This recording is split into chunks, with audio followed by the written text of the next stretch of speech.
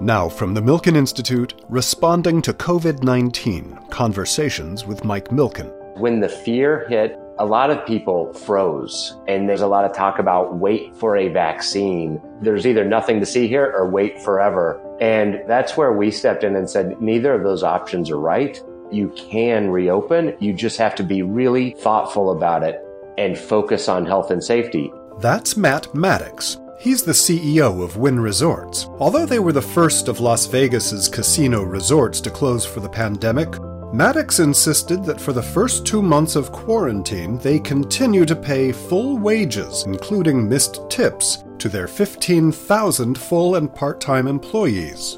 He spoke recently with Milken Institute and Faster Cures chairman Mike Milken on Tuesday, May 19th. Matt, thank you for joining me today. Thanks, Mike. It's nice to be here.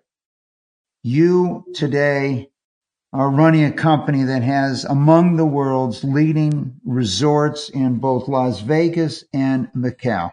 And since you have now become one of the world's leading experts on many of these matters, on how to open a hotel, how to protect your employees, how to make your customers feel safe, I look forward to sharing these lessons learned from your properties around the world, particularly in China, and how the culture at Wynn Resorts drives your relationship with customers and, most important, your employees. So let's start with Wynn Macau. Tell us a little about your facilities and tell us what happened in Macau. Sure. So Macau is a special administrative region connected to Guangdong, about 19 miles from Hong Kong, connected by bridge. We've invested $7 billion there. We have 2 hotels, between them 2,700 hotel rooms, a couple 100,000 square feet of retail, large gaming and entertainment facilities. We have 14,000 employees there. The vast majority are local or from the PRC.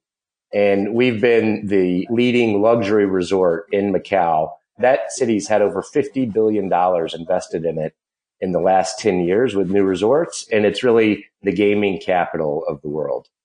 In Macau, what we noticed was in late December and early January of this year, there began to be quite a bit of fear about what was going on in Wuhan.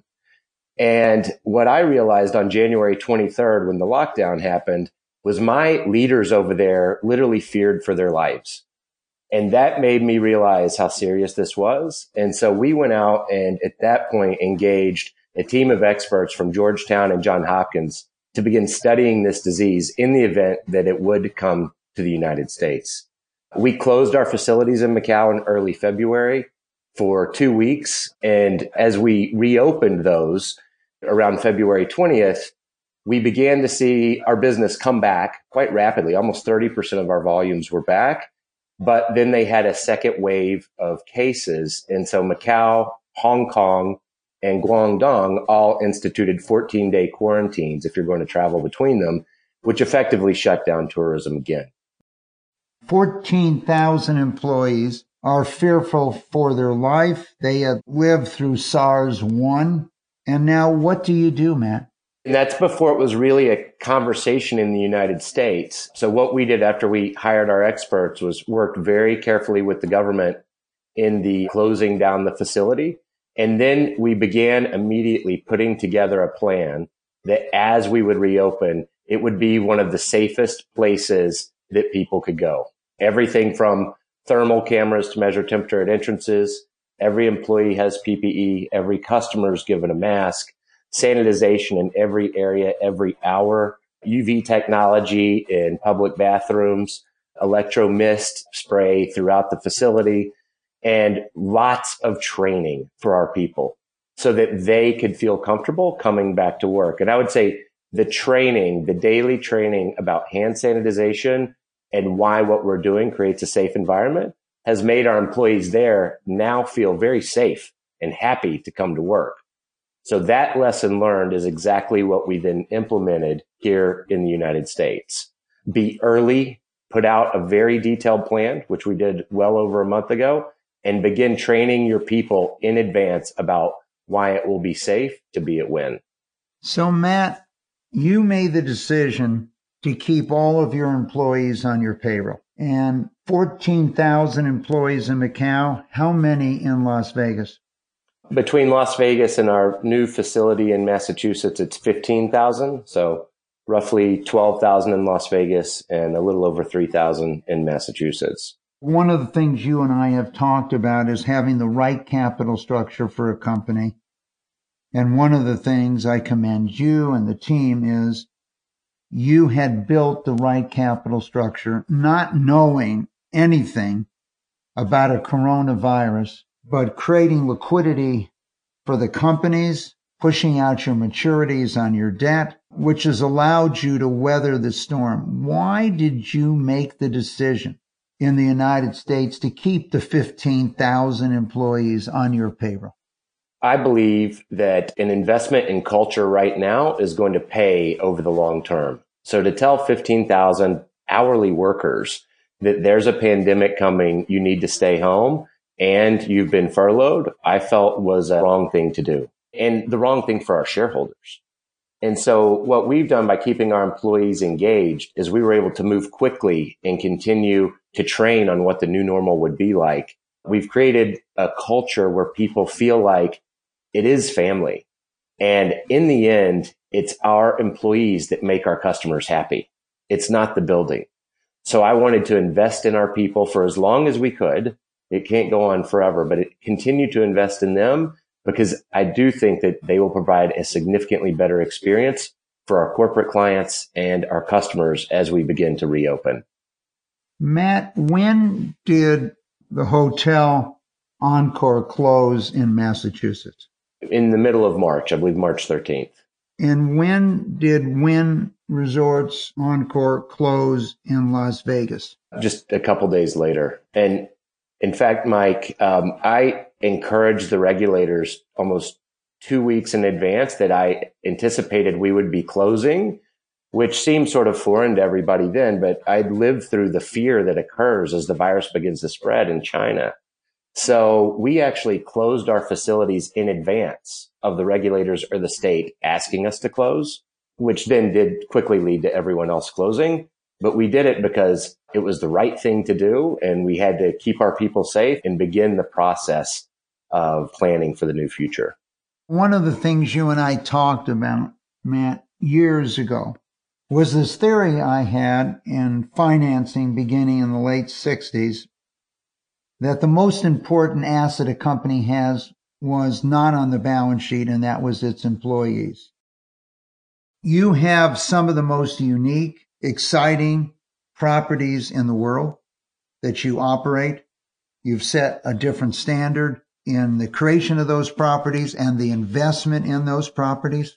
But anyone can come in and see what your properties look like and duplicate them. It might take 2 years, it might take 4 years physically. But what you cannot duplicate is service and the unique relationship the employees have with the guest. And so this strategy of yours, how much has it cost per day to maintain your teams over the past 2 months? It's cost approximately $3 million a day in North America to maintain all 15,000 people at their current levels. It's a large investment in our culture, but it has allowed us to prepare a plan in advance, and it has allowed our employees to be excited to come back to work. They want to come back. This idea that it's better to be furloughed or stay home, our people, we've surveyed them, 85% are excited to come back to work when we can reopen. So I think that the investment will definitely pay off. $3 million a day in the United States. And what does it cost you in China per day? Roughly $2 million. $5 million a day, $150 million a month. Talk to us a little bit about how you built your capital structure to be able to withstand that. Our capital structure has always been based on making sure that you have debt with long maturities. You're not in the business of bank deals with covenants for these events exactly, and lots of liquidity at the parent company. So we have debt on our facilities, but our parent company is always debt free and keeps the cash, which allows us to be much more flexible. That's something I learned from you 15 years ago. And when you told me that balance sheets allow you to keep your culture and to keep your brand in place, it's true. In the end, this is what's allowing us to be who we are. So your employees are on your payroll. They have a relationship in your training. Yes. And what you've learned in China, in some ways, you've been able to apply here. And you've put out a more than 20-page report on how to reopen. Let's go look at China for our listeners here. What have we learned in China about the potential for reopening? If I remember correctly, 15 minutes from your hotels in China, there's a major amusement park that has reopened. What have you learned from that experience? The Guangdong province, which is in southern China and Macau is actually connected to, has seen rapid activity over the recent weeks. We've noticed that restaurants in the Guangdong province are full. The Chimlong Park, which is a mixture of SeaWorld and Disneyland, and its capacity is typically 50,000 people a day. The parks, just like Disney and Shanghai, were restricted to 30% capacity. And over the May holiday, they had 15,000 people each day. Zhuhai, which is the bordering city to Macau, had 850,000 tourists over the 3 days and 164,000 people staying overnight because Guangdong has reinstituted travel packages within the province. So we've seen a real appetite for people to want to be together, to want to be out, and to want to be active. So we're actually quite optimistic that as Hong Kong and Macau fold into the Greater Bay Area travel plans, that our business will come back quite fast. So when are you preparing to open these luxury hotels in Macau? We've actually reopened them. There's just no customers. So it is the ultimate play days or training because we want to make sure our employees are out of their house. They want to be there. They were tired of being at home. And so we're doing lots of things that we could never do when we had customers. And the hope is that later this month, the individual visa schemes will begin to open up for China travel into Macau. And Matt, what have you done since you've been open for employees? Theoretically, a person could come into the hotel today. They just can't travel from any other place in China. Does that mean 50, 100 people are coming in a day for dinner or lunch or breakfast? What is happening? We're seeing probably 3,000 meals with lots of locals coming in, eating on a daily basis.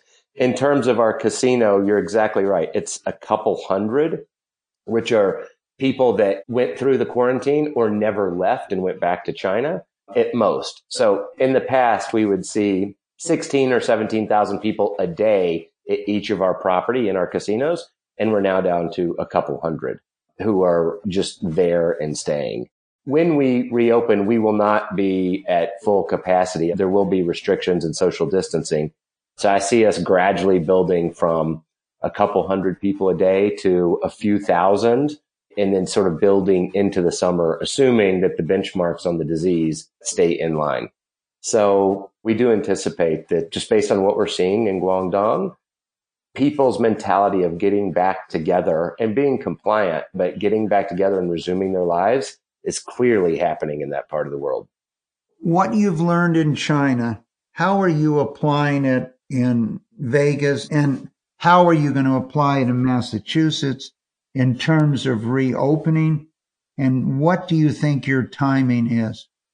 We took all of our learnings in China, and then we used our experts from Georgetown and Johns Hopkins to develop what would be an appropriate United States plan. And we posted that plan over a month ago for everyone to see. And it includes department by department, area by area, exactly how we're going to operate in a very safe way. Clearly, we won't be opening mass gathering places like nightclubs or conventions. That wouldn't work. But the benchmarks here in Nevada from disease growth, ICU capacity, and testing positivity are looking very good. In fact, we were actually the first to go to the University Medical Center and say, we would like to test all of our employees and we'll pay for it. So just last week, we were able to get through over 6,000 of our employees. We had 8 positives all mildly or asymptomatic.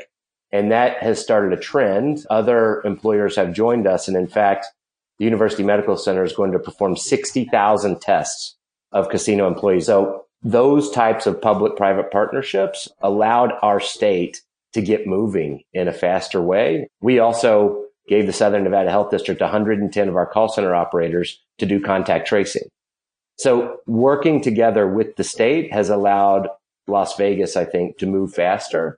And Boston's clearly been very hard hit by the disease. And so they just announced a phased opening, and we would be in phase 3, which feels like it's a month to 2 months away.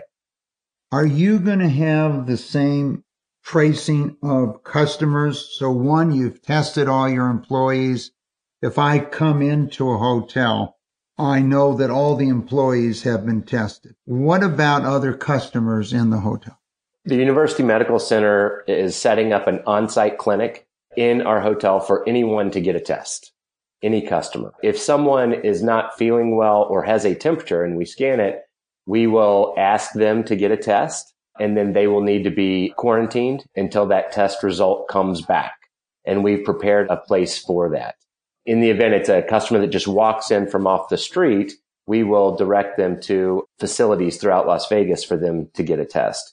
So we have very specific protocols in place to ensure that if there could be a person that is feeling sick or has a fever, that they're quickly quarantined and tested immediately. And then we contact the Southern Nevada Health District to ensure that contact tracing can begin.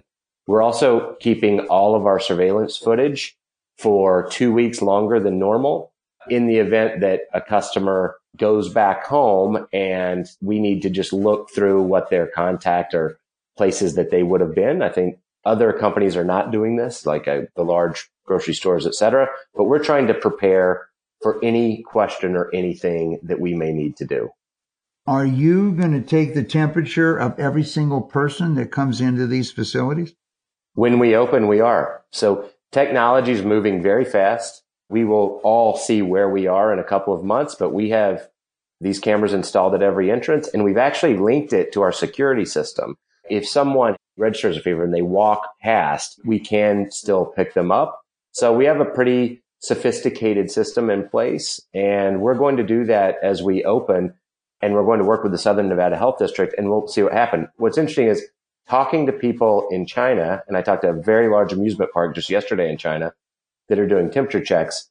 They're getting less than 1% of the people coming in registering with a fever. On the second time, it goes down to less than 0.5% on the second reading. So I think that it's the right thing to do. I think it'll make customers feel safe, and it'll make our employees feel safe that we are doing everything we can to create an environment that's fun but safe. You are part of a microcosm. Most of the people in your facilities don't necessarily live in Las Vegas every day. How are you going about attracting visitors? What are your expectations? Do you expect more people to come by car? My guess is you'll have a substantial number of local people coming into the restaurants. But with air travel, what have you done with the airlines in these discussions? I'm in constant contact with the airlines about what they're doing and how they're going to help people feel safe to travel again, which they just do not right now. One of the largest carriers into Las Vegas, we're going to be partnering with them with a Stay at Wynn program. But clearly when we open, there will be no convention business, and that's 30% of our base, and it will be drive-in. So we're focused on the Arizona market, the Southern California market, which typically makes up about 30% of our business. And I think that that's the way we will have to get started, given the dramatic reduction in air capacity, over 65% reduction in air capacity into Las Vegas. We just want to get started, get our people moving, and we will be the only property that will be opening all of our restaurants and all of our facilities, because when a customer comes, I want them to have choice. When you reopen, will your employees be wearing masks? They will. Every employee is required to wear a mask, and we're providing them. And what about your customers? Will you require them to wear a mask? Currently in Nevada, it's strongly encouraged, and that's where we are now. So we will be handing every hotel guest their own mask and hand sanitizer. And as you're coming into the facility as a non-hotel guest, we will also be providing masks throughout the property. And we're going to be encouraging people to wear their mask. I think this is a big issue around the country right now. And so we're going to have masks everywhere and strongly encouraging people to wear them. So, Matt, I know you have interacted with a number of large employers in the United States and in China on best practices, how to open. I know you've become a fixture on the digital lecture circuit, with many companies reaching out to you and your team because of your experience. What has surprised you, and what have you learned over the past 4 to 5 months about reopening, about safety, that you did not know or were surprised to find out? I think the speed at which people can go from this is not that big of a deal to fear. And then what I was surprised by is when the fear hit, especially in the United States, a lot of people froze. And there's a lot of talk about wait for a vaccine. There's either nothing to see here or wait forever. And that's where we stepped in and said, neither of those options are right. We've learned from China that you can reopen. You just have to be really thoughtful about it and go department by department and focus on health and safety. And once you can start that conversation, everything starts to change. And so what I found is people love information during these times. They love to hear about what everyone else is doing. There's no pride in authorship. We're learning every day from our competitors and from other people about different things that we can be doing. What surprised me is the openness and collaboration between airlines, hotels, theme parks, Las Vegas. There's this sense that we're all in it together. And we realize now that fear can't rule, but we have to be really smart about what we're doing. Man, I know you and I have spoken about this for a number of months here, about the benefits of open communications and the fact that you as the CEO are talking to employees in almost every department at almost every level. What have you learned, and how have people reacted when the CEO calls them at home and asks how they're doing? I began that shortly after we closed. I get a list of a couple hundred employees a week and their cell phones and just call to check on them. At first, 20% of the calls, they were trying to figure out if it was a joke until I talked to them a little bit because they didn't think it was me. And they immediately began talking about what's going on in their lives. And so everyone's missing that human to human interaction. And so we would talk about their kids, their family, how hard it is to do online school, how hard it is to stay home, but they knew that they needed to. There would be occasions when I'd call someone that called one of our housekeepers once, and she said to me, I guess you heard. And I hadn't, but her husband had passed away from COVID-19 the day before. And so then you really get to feel the firsthand effect of how dangerous this is. So what I've learned is the human to human contact is irreplaceable in a time of when people are really scared and they don't know what to do. And I also think that employees are looking to their employers more now than ever for truth and facts, more than they're looking at the media, more than they're looking necessarily at politicians. They're listening to them, but they really want to hear from their employer as well. And so I found that engagement to be deep and very personal.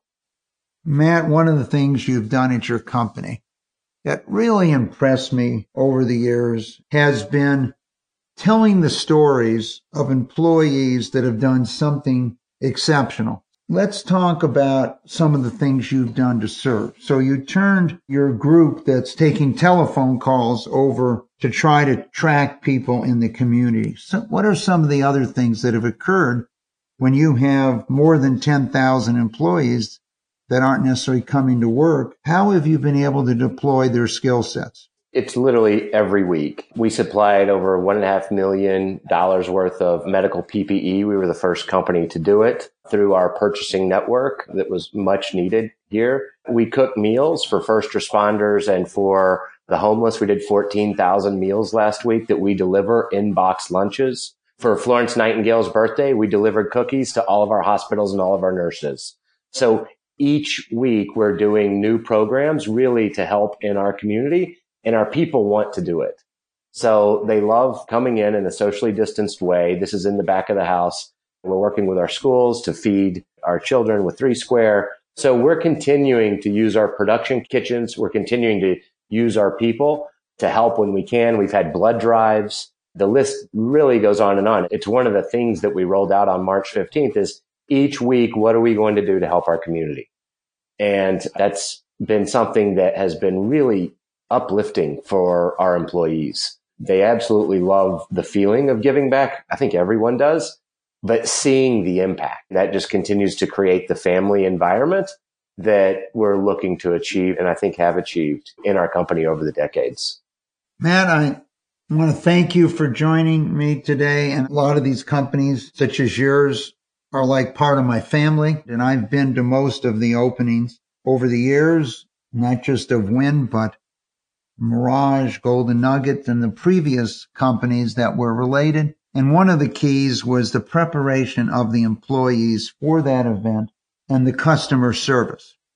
As you know, the predecessor company, Mirage Resorts, in the late 80s was the most admired company in the world in service. And I think that has carried over to Wynn. And I look forward to seeing your success in opening these hotels in Massachusetts, in Las Vegas, and in Macau. And when we see what the bioscience community has been willing to do, it only makes us more and more optimistic that in a matter of months, we will bring this under control. So once again, Matt, thank you for joining me today, and I look forward to visiting you in person. Thanks, Mike. I really enjoyed it, and thanks for everything you're doing. Find more episodes on iHeartRadio, Apple Podcasts, Spotify, or milkeninstitute.org/podcast, where you'll also find the latest COVID-19 updates. Until next time, stay safe and healthy.